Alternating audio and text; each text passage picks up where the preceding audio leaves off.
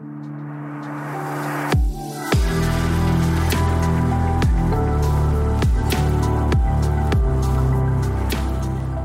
are thrilled to be the official media partners for the Service Design Global Conference in Toronto this year and are sharing podcasts from the event as it happens. Let's get into this episode. A very warm welcome to the Bringing Design Closer podcast, guys. I'm here with Antonio Iadarola and Antonio Starnino from the Studio We, based in New York and also Montreal. Guys, a very warm welcome. Thank you. Thank you. So let's start off. Tell us a little bit about yourselves and what you do. Hey, we ran this studio and we started 4 years ago, and mainly we started the studio with the idea that co-design was the main driver of design to kind of help organization really innovate and improve the way they were working. And so we define ourselves as a service design firm, but what we do is what I call the internal part of service design. So really helping organization improving their processes and improve the collaboration capacity within their teams. Yeah, you're doing a lot of the backstage, the processes and stuff. Yeah. What we like to say is we like to work on the environments in which services are being made. Okay, that's rather nice. than making services. Nice. So tell us a little bit about you. You were here at the Service Design Network Global Conference in Toronto, which is home to Antonio Starnino. Antonio Iadarola, you're from Italy before, but let's talk a little bit about your talk or your workshop that you're doing today at the conference. Yes, we're going to lead a workshop in actually a couple of hours on how to design innovation spaces. So really how to use the space that you work in order to design better services. We saw, in our previous experiences with clients that most of the time companies do a very good job at redesigning their processes and methods and toolkits. Sometimes those methods don't take place in spaces that enable people to really be creative. And so this is a little bit of experimentation that we are doing based on a theory called pattern language. And it's about understanding what are the patterns that take place in the workspace in terms of how people move around the room and their work environments, and how do they make use of everything that they have around them in terms of tools and equipment and kind of like even the physical space in order to kind of really make those processes and methods that are in their mind alive. Yeah. So just looking at the existing kind of office spaces that are out there in the world at the moment, what are the main problems that you've identified? There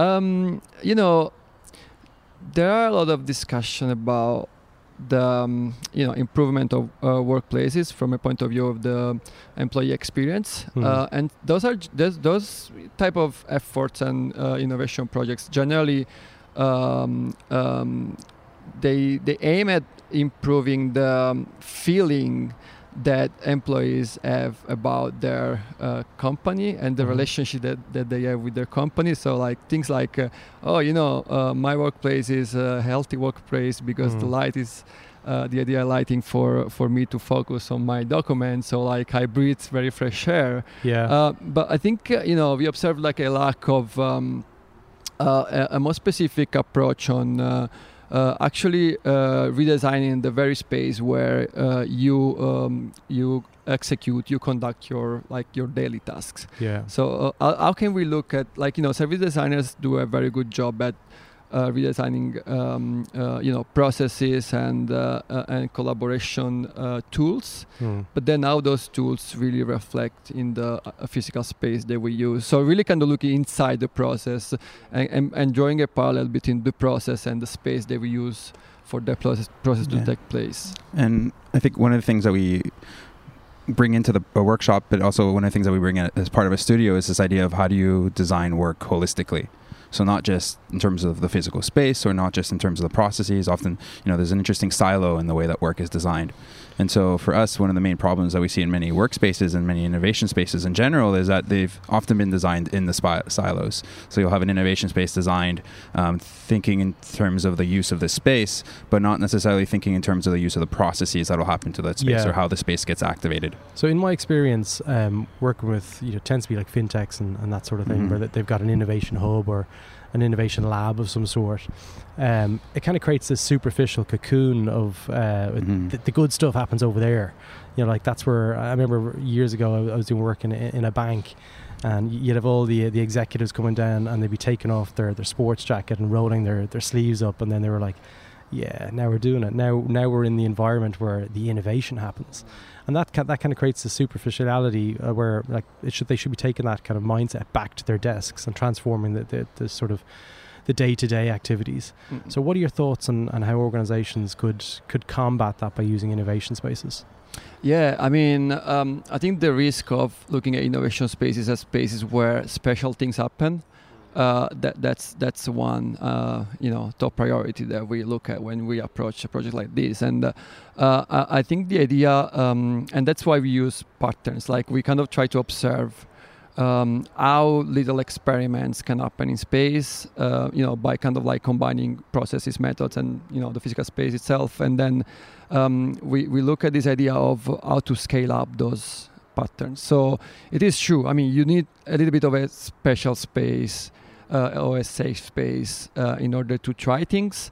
But then how can you kind of like use those tests and experiments in order to then scale up that into the wider organization? Is a little bit like sport. Like you kind of like train and you kind of try little things during your training session. Yeah, I'm a big soccer fan, of course. And then you kind of like, create like little scenarios and little kind of like drills that kind of like mimic a scenario, like a situation in a game, and then you kind of try to transfer that to the actual game. And there's also one of the things we also try to bring in, at least in the workshop and in our talk, is this idea of, innovation spaces not just being specially designed spaces apart from the organization, but how do we make a room or a meeting room that we're currently in an innovation space? That's actually one of the case studies that we're bringing into our workshop is, how do we actually take these spaces that are currently existing to close, like really where you could look at it as a collaboration gap. The fact that the primary amount of work is done is more collaborative, but the amount of space that's actually exists is actually more individually work based. And so how do you close that gap? And I think a lot of that is looking for these mini interventions in the spaces that currently exist to turn them into suitable spaces where you can actually create and innovate. So just going back to one of the points you made there, Antonio, about the patterns, can you give us some examples of what those patterns are? Because they're the opportunities for sort of people to improve their environments and their processes. Give me an example of a pattern that you've commonly observed. I mean, I think an interesting thing that we observe in many contemporary work places is this idea of like war rooms, which actually is a very bad term, I think. I mean, it's just a very negative term, but I mean, generally there are spaces that are like multifunctional and they work as gathering places. I prefer to call them theaters, like, they kind of look like theaters and they are places where people meet. And then you can kind of like run presentations of your work, but they can also be adapted to workshop sessions where you kind of co-create together. And I mean, like we see a lot of these kind of like in-between spaces in many workplaces, and I mean they have some like architectural specific characteristic that you might want to sort of consider when you design one of those.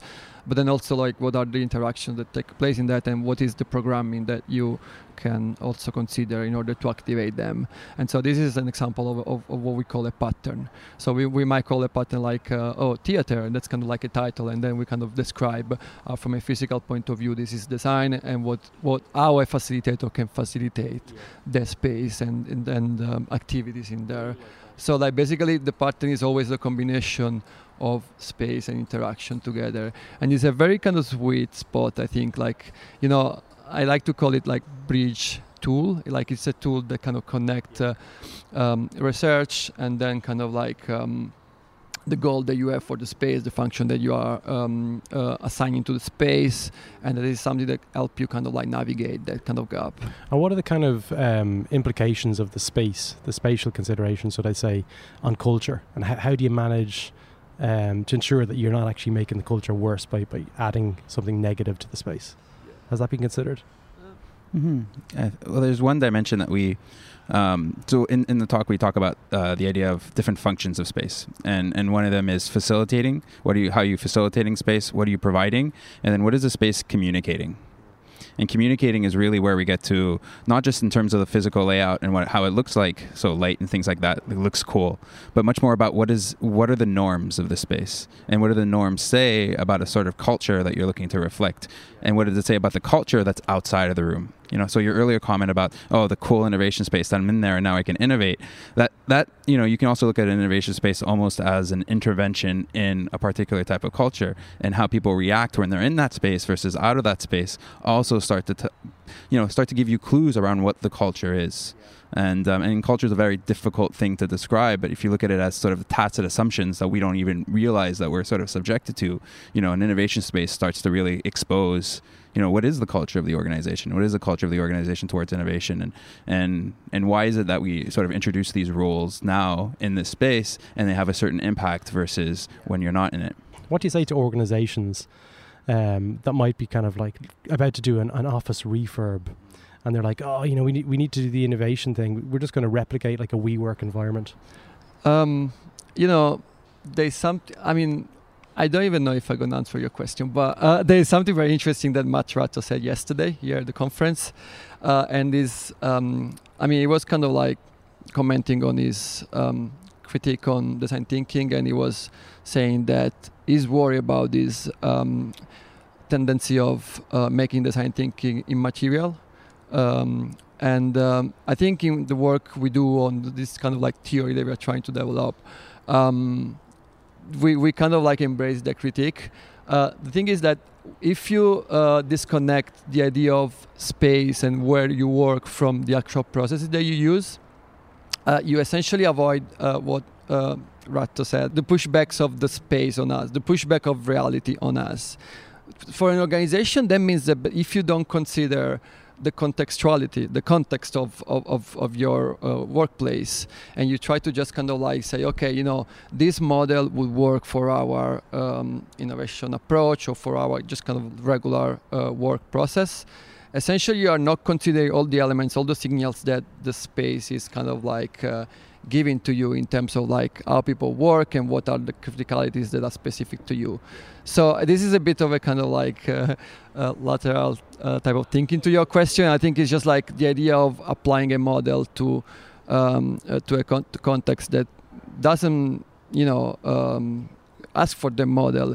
It means essentially just kind of like avoiding thinking about the needs of the people that work in there. Sorry, I would just say you also, as an organization, lose a really beautiful opportunity to sort of engage in that conversation around who we are and what is our culture and what is the space that represents us and what is the space that's going to drive us forward. And we really look at the opportunity of a refurb as an opportunity for, an organization to actually become reflective on who they are and then externalize that into a space. But it's really about that process. Absolutely.